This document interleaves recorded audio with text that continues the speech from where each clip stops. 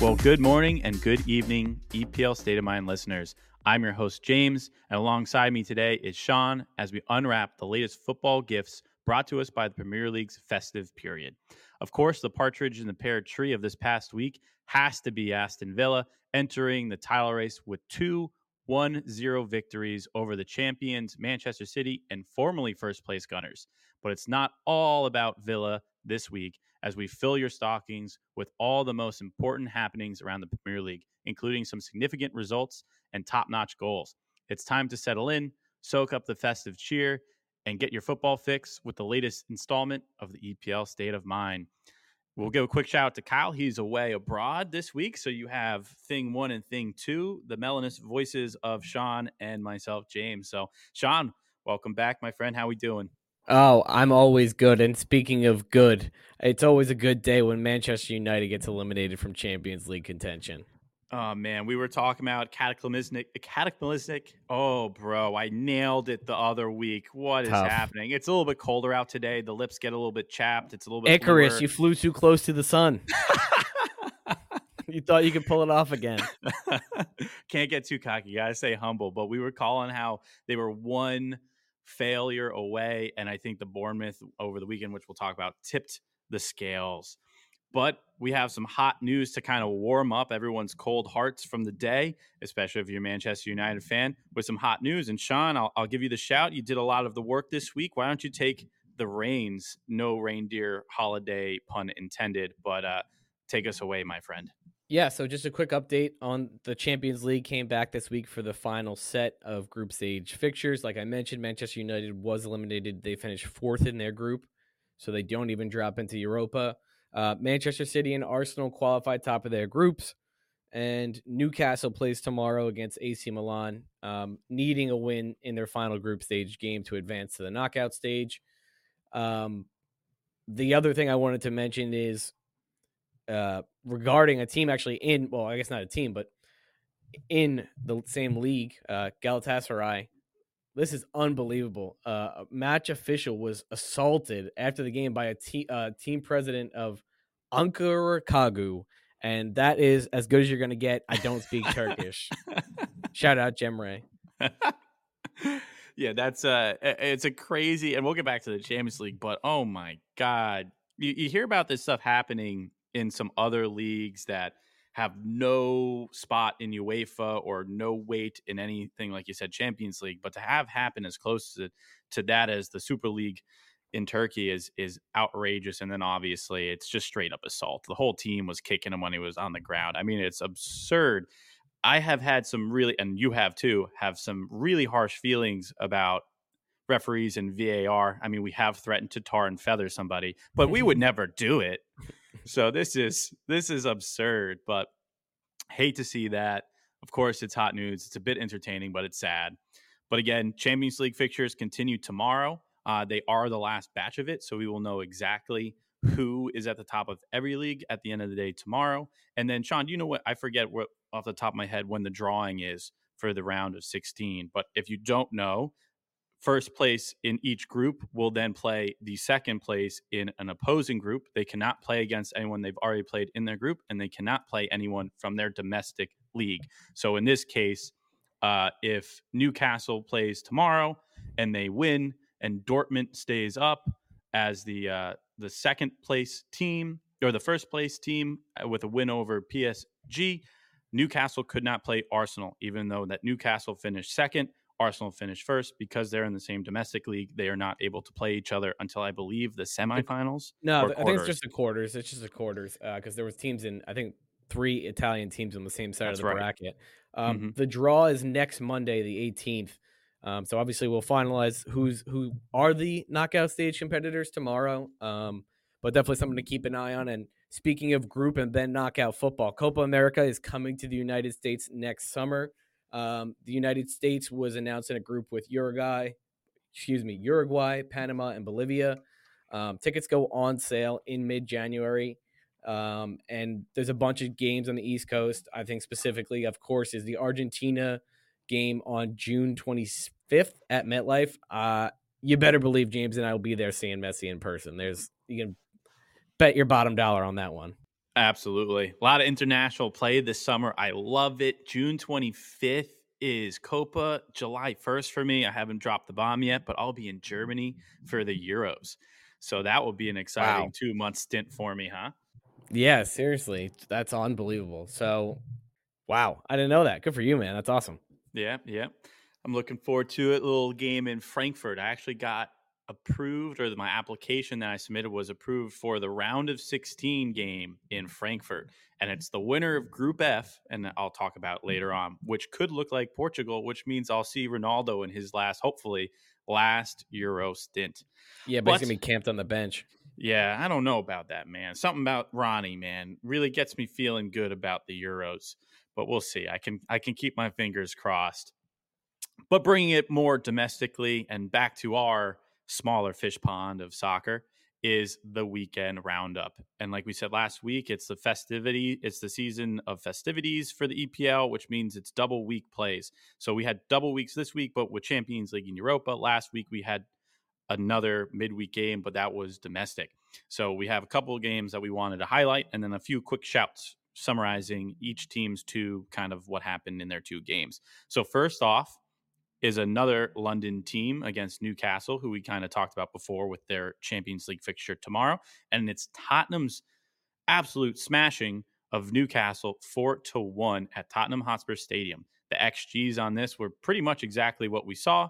And it was 4.16 Tottenham to 1.71 Newcastle. So Newcastle underperformed the XGs just slightly, but Tottenham surely didn't. Sean, take it away here. I think the first thing we're going to talk about is a little captain on captain crime, no? Yeah, it has to be because the game started off with Heung-min Son just absolutely pantsing Kieran Trippier on two different occasions. I think he actually came out this week and said Son's in his nightmares, so something to keep an eye on our thoughts with Trippier. But no, really tough day for him. Son set up the first two goals, just beating him cleanly. And then, as you noted here, it's Trippier's also picked up his fifth yellow card of the season, which means he's out for Newcastle's next game. And it's just not a good time. We've talked about the injuries. They're just starting to get fit again. I think Callum Wilson and Sven Botman made the bench in the last game. So, I mean, that's a good sign. But obviously, their away form is extremely concerning. They, I believe, are 18th in the away table this year. I might be incorrect on that, but they also lost earlier in the week to Everton 3-0. So that was a tough result. And yes, here it is. So only Luton Town and Sheffield United have less points away from home than Newcastle this season. Like you noted last year, they finished with 3 away losses. This year, 5. So it's been a tough go of it for them. I think new injuries play a big part, but you have to credit Tottenham in this game. Richarlison with a brace, more goals than he's had in his first 39 games as a Spurs, and now a brace. So, good for him, but obviously we don't want to see too many good things happen for Richie. Yeah, no, I'm with you on the Richie bandwagon. Definitely some clinical finishes, and I did notice that he did not take his shirt off once for either of the celebrations, which might have just become a little nipply out there, or he learned his lessons of the other times where they got called back. But definitely a concern if I'm a Newcastle fan. Trippier's fifth yellow card and suspension is not coming at a great time, or maybe it is. He was coming off of another horrible performance against Everton, where two of his errors led to 2 goals for Everton. The first one coming from a great strike from Dwight McNeil, and the second from Decore, who we've highlighted before being one of Everton's better players of the season. Just really tough if you're Trippier. The Englishman has been in great form as of late, but he's played and started in all 16 matches so far. He is pulling a large shift. I was going to say load, but I know if Kyle was here, he'd start giggling on that one. But pulling a large shift with the back line that is, in a bit of shambles. Now they go to Fulham, or they host Fulham, who have scored, and we'll highlight it before, so I don't want to ruin it, but they have scored 13 goals in the last 3 games, and they scored 5 last game against West Ham, and 5 earlier in the week against Nottingham Forest, I think. Yes. Yeah. So no, they're in unbelievable form right now. Incredible form. So I don't even know if St. James's Park will be able to save Newcastle on this one, especially with a game coming tomorrow against who is against AC Milan, which means a Yes. lot in Champions League. So that's what I say about Trippier. You talked about Richarlison. I was surprised to see him go, I believe, the full 90 after a short-term surgery. But like you said, even a blind nut finds a even a blind squirrel finds a nut every once in a while. So good on Richie. And then obviously their away form is what they have to figure out the most, because right now their home form is third best in the league.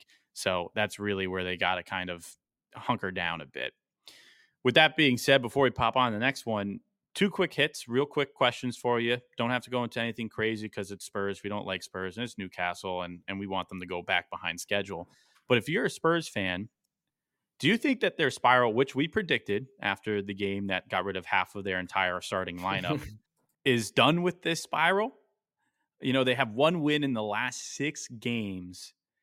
Will we see them pick back up, or will we still see inconsistencies? I mean, listen, Nottingham Forest is their next game away. City Ground's a tough place to play, but they're one of the worst performing teams in the league right now. As we just mentioned, they got pumped by Fulham.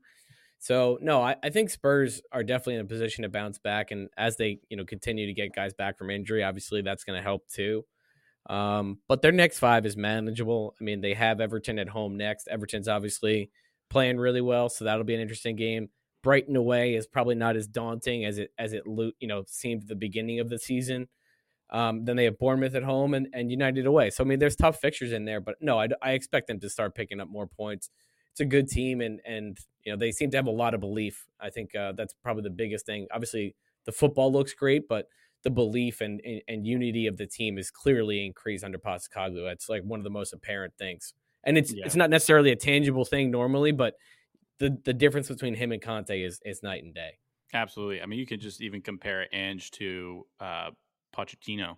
I mean, he's came in fresh, brand new, complete opposite of what Ange is doing with Spurs right now, arguably with less. So I'll be the first one to say it. I am impressed with Spurs' ability to, even though they have lost 5 out of the last 6, the couple that they have lost or drawn, they looked way better than I thought they were going to be. So I'm with you on that one. The last one, hot take here. If you're Newcastle, are you starting to think about possibly not making top 6? I think they have to aim for 6, because especially if Tottenham win this week, it could create a 6-point gap between the top 5 and the rest of the league.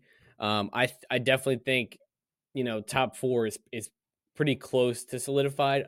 Obviously, there's injuries, anything could happen, but I think pretty likely that Liverpool, Arsenal, City, at a minimum, are in the top 4. And then Villa, I mean, they have to be in that discussion after the week they just had, how good they've looked at home. I wouldn't be surprised if those are the 4. I think most people would expect that. And then, like I said, if Tottenham can create that separation, then yeah, I mean, it's tough. It's an uphill battle for Newcastle.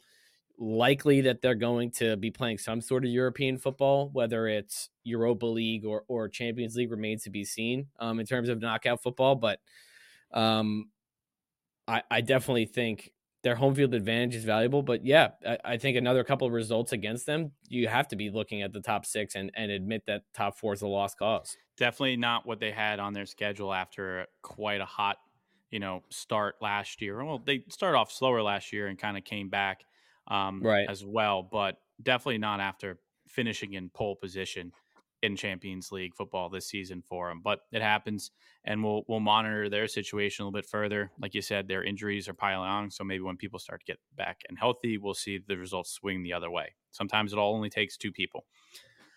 But talking about results swinging the other way, one of the teams who have had a great homestead run right now and they're looking great are the Cherries. Bournemouth 3, Manchester United 0, and this one was away at Old Trafford too. We had XGs of Man United of 1.41 and Bournemouth at 1.62. But this game could have easily been 4-5-0 Bournemouth. I mean, this was a great watch to have. And before we get into the details of it, I'll give a shout out to possibly the better looking Larkin, your brother Pat. He was great company to watch the game with at Mulligan's. I wasn't expecting that. So when I saw at least one Larkin there, I perked up and I knew I was going to pour somebody a car bomb, which he happily accepted at 10:30 a.m. So big shout out to you, Pat, for that. I hate to see that his boy was losing his Manchester United bet, but the reactions of all the Man U fans at the bar down the way, just their reaction was worth the price of admission for that. Yeah, I could imagine, man. I mean, this is a rough one for United, but as you mentioned, one of the best teams in the league right now. And actually, in terms of the last 5 games, Bournemouth have the most goals scored, the least goals conceded, and they're tied at the top with Liverpool and Villa for the most points. So Kyle's nemesis from last year, where he wanted them relegated, called them feathers, I believe was the term he used. But he did say bet on them to stay up like 2 or 3 weeks ago. So he has changed his tune, and with good reason. I think Adani Iraola's press in this game, the way he set up, he caused a lot of problems for the build up of Manchester United, and they created off that one with the first goal. I believe it was Lewis Cook who picked it up and ran down the wing and crossed it in for Solanke. Cool as you like finish. Yeah. Cheeky. Oh, he's real cheap. And he's a guy you got to give a lot of credit to. I don't think we've shouted him out on this year's podcast. He's already scored 8 goals this season, which puts him above the top scorer on Bournemouth last year, which was Philip Billing with 7 goals across the entire Premier League season. And he scored 6 of his own last year. He was a little bit more of the assister, but he's really taken a step forward with his finishing, and I'm really happy to see it. He was at Liverpool a few years back and kind of struggled. Went down to the Championship and ripped it up with Bournemouth, and now he's performing well in the Prem. So very happy for him. Tough game for United, though. Like I said, it really was difficult for them to get out of their own half at some points. And, they did create chances to score. They just, didn't find them. And Bournemouth did. They had 2 quick headers in the second half. I think it was Billing and Marcus Senesi off a corner on the second one, which Billing 6'6", you're going to lose that aerial duel quite often. And then Senesi with a great header as well. But what kind of takeaways do you have from this game? I mean, I think it was one of the most impressive showings I think I've seen at Bournemouth, especially at Old Trafford. I mean, that has a battle of its own.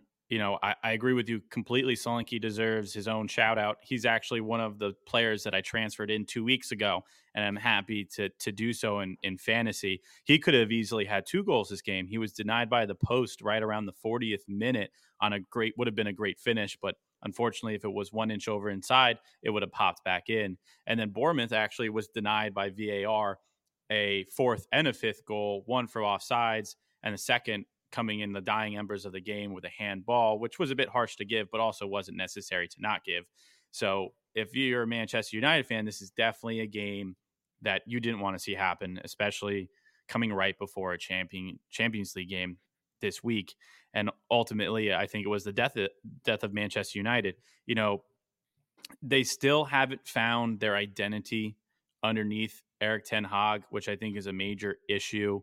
You look around the league and you see Ange keeps talking about his identity, how he wants the boys to play. You look at how Mikel Arteta started shifting the Arsenal team into a possession base 2 years ago. You look at Man City, who's established their identity. Liverpool's established their identity of press, counter, and quick pace up the sides, and just better players overall.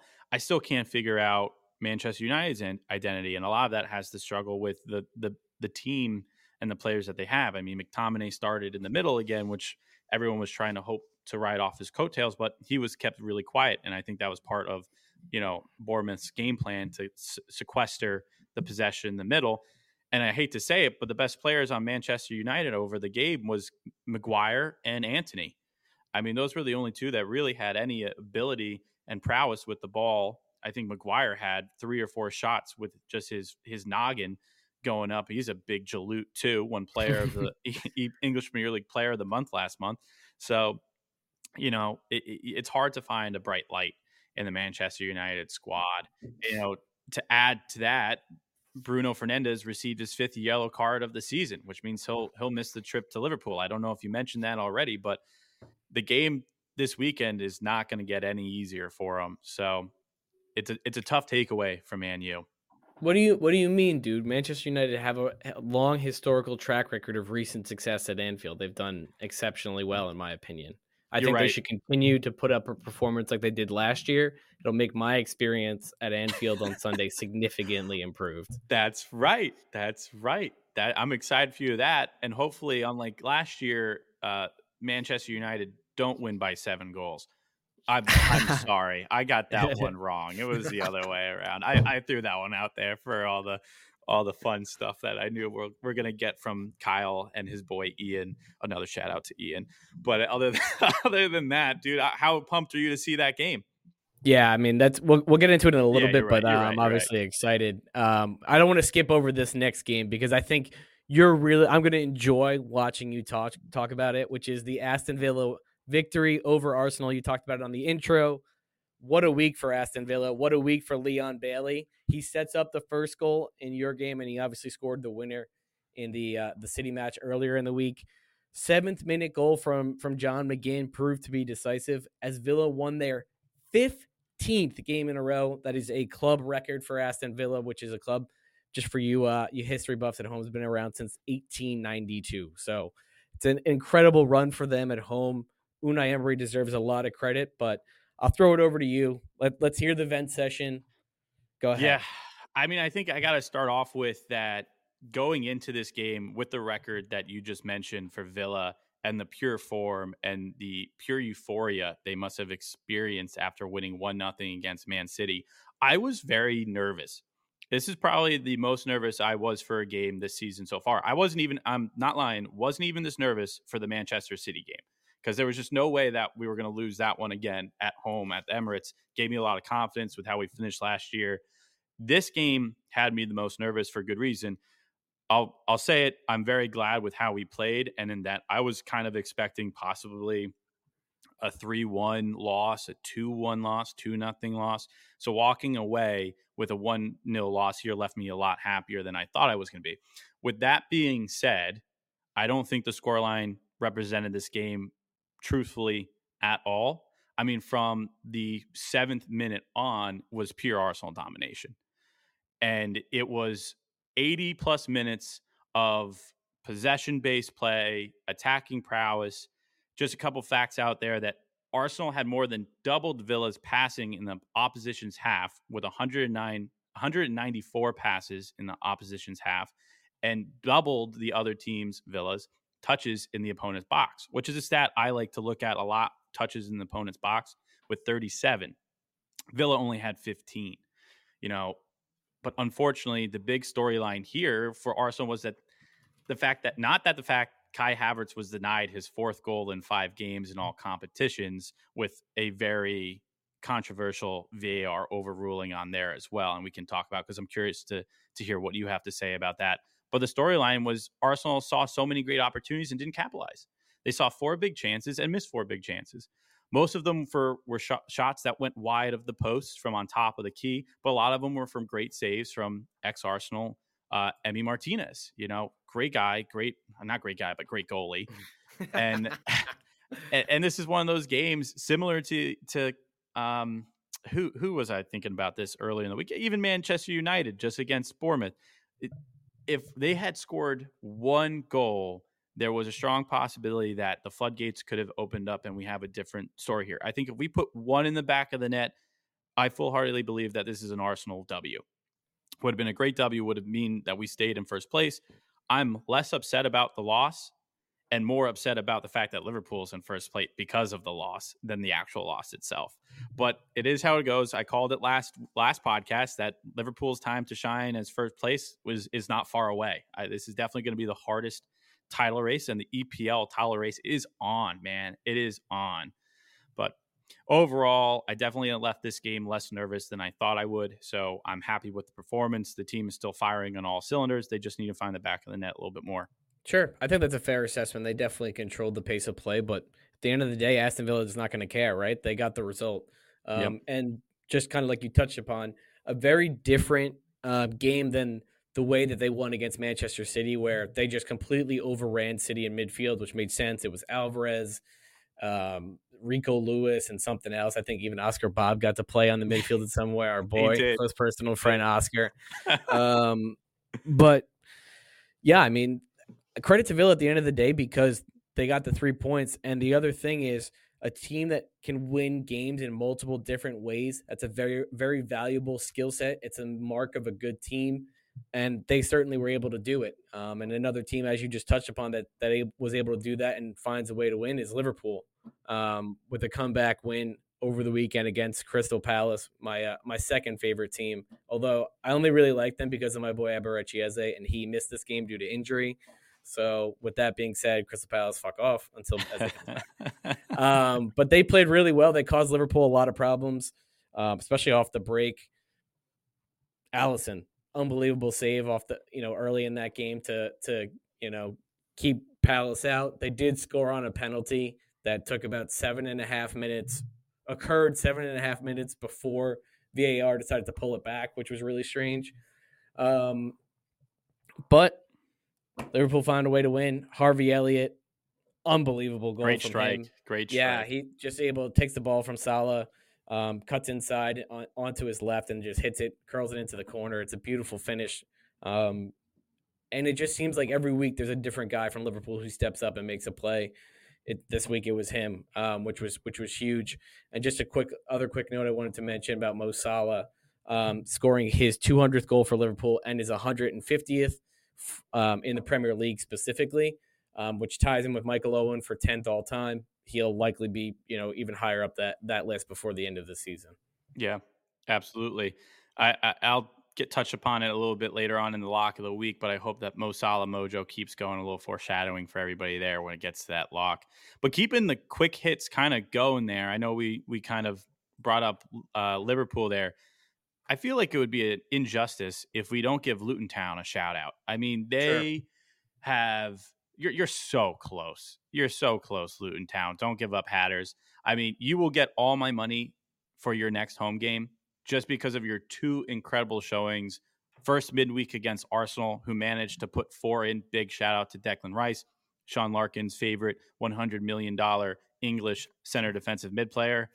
Great header goal in the dying embers, which I didn't even mention before, but gave Mikel Arteta his 3rd yellow card, which is the reason why he was sidelined in the Villa game this weekend, which I think is absurd.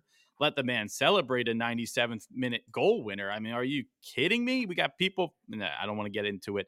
But anyway, definitely let him celebrate. That was a little bit bogus. But getting back to Luton Town and then going a great showing against Man City, only losing by 1, and they went up 1-0 to begin with.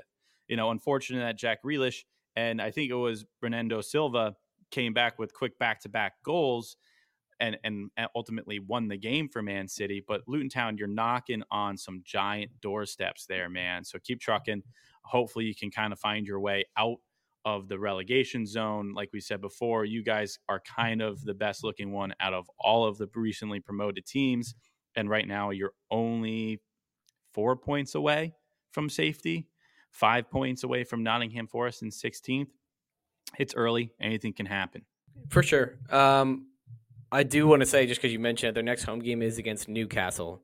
They're away this weekend at Burnley, and then they go to they have Newcastle at the Kenny, which I've said it since the beginning of the year. They're gonna win against some team in the top half. I guarantee that there's going to be an upset at some point. They did take points off Liverpool, which obviously the game, now at top of the table, you're like, oh, we could have got points here, and there, and we could be, even further ahead with a little bit more cushion. But a team that we can't ignore this week is Fulham. As you mentioned earlier, 13 goals in their last 3 games, 5-0 and 5-0 this week. A guy I'd like to shout out is Raul Jimenez. We talked about him quite a bit on the pod that Nick was on, the Wolves special, and kind of how he really hadn't recovered from his head injury. He seems to be back. He has 3 in his last 3 games. And just, his pressing, his energy, all that seems to be, back at the level where he was, supposed to be. And then a shout out to Kyle, because he's not here to give his goal of the week, but Harry Wilson, for me, was the best one on the right-hand side of the box. Bends it into the far left corner. It's absolutely beautiful. And James McAtee from Sheffield scored a similar goal, but Harry Wilson used to play for Liverpool, so I'm a little bit more partial to his goal. I mean, it's incredible. I was talking to my good friend Paul, who I've turned into quite the monster of an Arsenal fan. Didn't watch a lick of football until I met him, and now his wife complains to me about all the viewing that happens on the weekend. So I take great pride in that. But he sends me a photo of one of the fantasy league players who won, top points of the weekend, and half of his roster was Fulham players. These guys are popping off, and it's not just one player. I think they've had 6 or 7 different goal scorers over those 13 goals, Jimenez being one who scored 3, but absolutely bonkers. So big shout out to Paul for that Fulham shout out. Really got him on the pod this week. And finally, the last but not least, already briefly mentioned shout out, and that's Everton. Ain't no point deduction holding you back, boys. I mean, the Toffees have picked up 9 points of 12 available since that point deduction, and since Blake's invigorating morale boosting episode. I know Sean Dyche played on repeat post the Man U game for these boys to get hyped. And I know it's only post because Sean Dyche didn't know how to use Spotify before the Man U game, which is why they lost that Man U game. The time zones, it got a little fishy. That's all. I couldn't figure out if he was good morning or it was good evening. He couldn't figure out if he was good morning or good evening. So we just chalked that one as an L. But Everton, big W for you guys. Got to keep it rolling. I think, let's see real quick. I haven't checked, but who do they have next on their fixture list? They have Burnley away. So not an impossible fixture to win at all. So maybe you can pick up another 3 there. Fulham the following week will be more challenging, but it's at Goodison Park. But as we get into those look aheads, I think we'll get into the key ones to highlight, and we'll get back to you guys in 2 minutes. Not even. Don't worry. It won't be that long.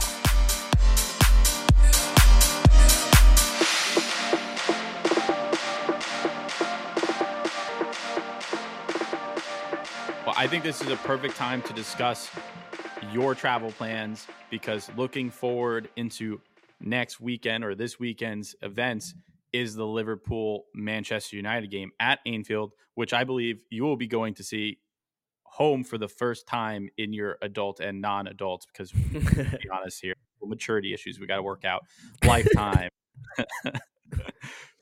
So tell me how excited you are about this and what we're going to expect other than a Sean Larkin stripping through halfway to give Mo Salah a giant ass hug. I wouldn't count on that one, but I'm really amped up. I'm flying out Saturday night to get there, and then Sunday is the game, I think at 8 p.m. local time, which will be electric. Obviously, the biggest rivalry for Liverpool is with Manchester United. So not only that, but Anfield's actually expanding, and this is the first game with 7,000 additional fans in the stadium because of a new stand that they built this past summer, which is rolling out. So I'll be part of a little bit of history as well, and I hope to be a part of some history on the pitch. Maybe we can, beat Manchester United once again, and potentially Mo Salah, like I mentioned before, he scored his 150th Premier League goal. So if he scores his 151, he would pass Michael Owen for sole place of 10th all time. And he's obviously, somebody that has success against Manchester United in the past. He's got 10 goals and 4 assists in 12 appearances. He had 2 in this fixture last year. The previous year at Man United, he had a hat trick. So obviously he's been really successful of recent, and Man United's not in great form, coming off a difficult loss against Bayern in the Champions League, which ended their European football, and then obviously the Bournemouth game, which we touched on. Adding on to that, Harry Maguire pulled up with a groin injury, and Luke Shaw got subbed at halftime this week of the Bayern game. But with all that being said, in a rivalry game, in a derby, form goes out the window. So I don't think – I hope there's not any Liverpool fans thinking this is going to be a pushover. It's not. I think it's going to be low scoring. Unfortunate for your lock of the week, little teaser there. I could see this being like a 2-1 or a 2-0. The one thing I would say is if Manchester United plays with one holding midfielder and it's Amrabat, we're going to run through him. I think Ten Hag should take this opportunity with no Fernandes to play a bit more compact and defensive solidity. So whether that looks like Amrabat and Kobe Mainoo in a double pivot, if he has McTominay play kind of in the Bruno role and ask him to do more defensively, they're going to need more because I think that the form that Liverpool's in especially in terms of chance generation. They're gonna cause a lot of problems for Manchester United in this game if Amrabat's on his own. You kind of mentioned the defensive side of things with the lacking of Bruno, but on the offensive side of things, you definitely lack that creativity that Bruno has been able to supply throughout the entirety of the season. So, struggling right off the bat to score goals if you're Manchester United in the last couple of days, especially with, I meant to mention it before while we were highlighting the Bournemouth game, but Rashford was absent from the lineup, from the squad this game today due to supposedly illness, but we know that he has been going through a bit of turbulent times. It's not all green pastures over there right now for him. He was benched the last 2 games, only seeing a total combined 16 minutes in the English Premier League games, the last 2 games. So whether this is a week-long illness or something that I'm making a bigger deal out of, you might not even see Rashford there either. Right off the bat, you're relying on Højlund, Garnacho, and Antony again, who has a one-off good game every once in a while to perform. So to me, spoiler again, I think this should be a bloodbath. And with your presence in the stadium, I don't know why Liverpool wouldn't want to play even harder. So I hope it's a great game for you. I'll be super excited. Make sure to send some of those videos. Take the EPL State of Mind Instagram account and make some live stories so we can all see. We'll at the end of the day we'll take a poll of whose story of Arsenal versus Liverpool's first day on campus takes the cake there. But moving on to the next team we have here, it's Brentford Aston Villa at G-Tech Community Stadium. Brentford has kind of been in the middle of the pack this entire season. It's kind of been a bit of a letdown for me. I've really liked the Bees. They currently sit in 11th place. Their home record is not, one to shy away from, but it's really not quite good either. They're in 11th place, but they're 10th in the home record. They're 12 points. They've won 3, drawn 3, and tied 2. So if math looks good, this will be a draw and they'll be 3-3-3 against Villa. But we all know the current form that Villa is currently in. So this could be another one of Villa's opportunities to hype their chances of being a title contender. This is a game you definitely need to win if you want to be part of that conversation right now. Unfortunately, I think it's something that's just got to be. What's your take on this one?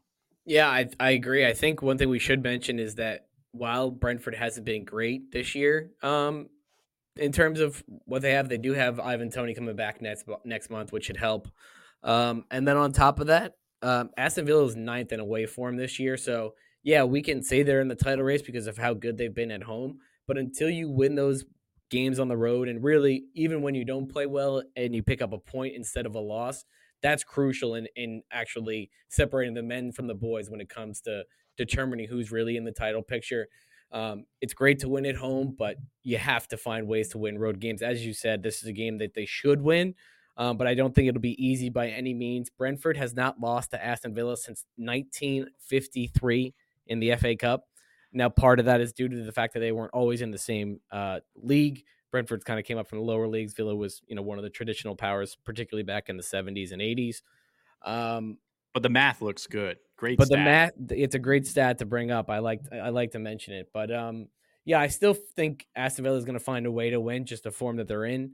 But this could definitely be a trap game, and there's a reason we highlighted it. Yeah, absolutely. Those ones are sneaky, and it happens to everybody. Look at Liverpool this season, dropping points, like you said, against Luton. It could happen to anybody, and Villa's no exception, even though they're riding high on cloud 9. They played 2 really tough games back to back this week, too. I'm sure the boys are tired. So you got to take that into consideration, especially when you play Manchester City and then Arsenal. So we'll see how they fare. Other than that, kind of riding that Arsenal train, Arsenal versus Brighton at the Emirates. Brighton at the Emirates on Sunday. Brighton is one of the teams that would have made me nervous last year for good reason. Beating Arsenal 3 of the 4 matches played within the 2022 calendar year. Last loss for these tongue twisters are getting me today. But Arsenal's last loss to Brighton was 3-0 at home. So this is not a fixture I'm very much looking forward to. But in Brighton's current form, this game being at home for Arsenal with a what should be well-rested first team because they didn't really have to play anyone today in their Champions League game compared to Brighton's squad, who will be coming off a tough matchup against Marseille. Shout out Aubameyang. Help the Gunners out here, would you, brother? In their Europa League game for a make or break first place position in their group. If they beat Marseille over Thursday's game, they'll be in first place, which you obviously want to line yourself up to. But currently, right now, they also don't have to win because they've moved nicely along into the round of 16 already. But their squad's really thin, so it's not like they're able to do the rotation. I know we kind of spoke about that beforehand, and it's a great call. This is a game that, like Arsenal today, was going to be able to rotate, but Brighton doesn't have the depth anymore because of their injury list. So they have no choice but to play some of these guys, especially if they want any hopes of being in first place in the Europa group stages. So for me, I'm not as nervous, but obviously, because I just said this, I probably made it more difficult for Arsenal because of the soccer juju out there and how that normally works. If I'm confident, something bad's going to happen. But I think it will be a very entertaining game. I'm hoping for at least 2 goals by the Gunners. 3 would be ideal for me. Fair enough. Yeah, I think like you mentioned, obviously the injuries that Brighton have, and just quickly because you mentioned it, it made me think of Villa. Villa's on the road at the end of their Conference League game, so that also should affect their ability against going back across the sea to wherever the hell Drinsky is, and then and then returning and playing in London this weekend. But yeah, I agree. I think Arsenal, if this game was on the road, I think Brighton would have a good chance of picking up points even with the injuries because they do just seem to elevate their game against the top sides. But because it's at the Emirates, and the injuries that they have, as you mentioned, I expect Arsenal to walk away with 3 points in this one. Yeah, I hope so. But there is one thing that I hope as well, and it is kind of to cheer you up, and that's my lock of the week. So, unfortunately, Sean, you fall to 2-3 of the season after Everton's surprise victory over Newcastle at Goodison Park, and I look to try to take the lead here and go 3-2 with my lock of the week. And this is a juicy parlay of Liverpool money line over 2.5 goals and Mo Salah to keep his goal scoring contributions rolling with the score at any point. This brings your odds up to plus 120. It's a lot of things to happen, but with the weight of tying the record or getting his 200th goal kind of off his shoulders, I think Mo Salah will still be in a groove. I think it's a great team to go up against at home right now. The last 7 times Manchester United and Liverpool have met each other, there have been 3 or more goals. 6 of those 7 times with 4 or more goals. And the last time Manchester United, I mentioned it before, met Liverpool at Anfield was the Kyle logic here. Man U should be relegated because they lost 7-0 to a Premier League team, and that was Liverpool. So everything's pointing in the right direction. A little bit of a mental and emotional hedge here because if they win, I'll be happy because I take the lead here. And if they somehow lose, I'll be happy because that means Arsenal most likely will go back to the top of the table. But of course, anything can happen. December is a difficult period for all with a lot of games. But that's my lock of the week, and I hope you like it, Sean. I love it. I think that's a great one. Mo Salah leading the league in goal contributions, tied with Haaland. Second in goals, tied for top with assists. He's been top notch and going against a team that he loves to play against. So, yeah, I mean, I'm trying to be humble because a loss, you'll be fine. They'll be like, oh yeah, somebody threw themselves off the cop. Yeah, that'll be me. So. We have to close down the brand new stands because someone has passed away in them. Yep. So that would have been me. I will be in the cop, which I'm really looking forward to. That, for people who aren't familiar, is the rowdiest group of supporters. It's behind the net basically and extends all the way up. So really looking forward to that. Definitely check out the EPL State of Mind Instagram channel. I'll be posting stuff from the game a little bit before, a little bit after. I will not be posting You'll Never Walk Alone because I'll be singing my heart out to it. But I look forward to interacting with you guys. And yeah, obviously looking forward to a great week with that game. And then I'll also be at the West Ham game of the FA Cup and the Liverpool Arsenal game the following weekend. So yeah, I'm pumped. You have the schedule, man. If I had to put an agenda together, it's what you just did. So well done, man. I believe the next time we will talk to you is over abroad. So excited to see that. Hopefully bright-eyed and bushy-tailed with the 5-hour difference. But until then, we will listen and hear from everyone else in the interim. So hopefully you all enjoyed the midweek fixtures last week, the fixtures this week, and enjoy this weekend's upcoming fixtures. Until afterwards, enjoy the rest of your week. EPL State of Mind signing off.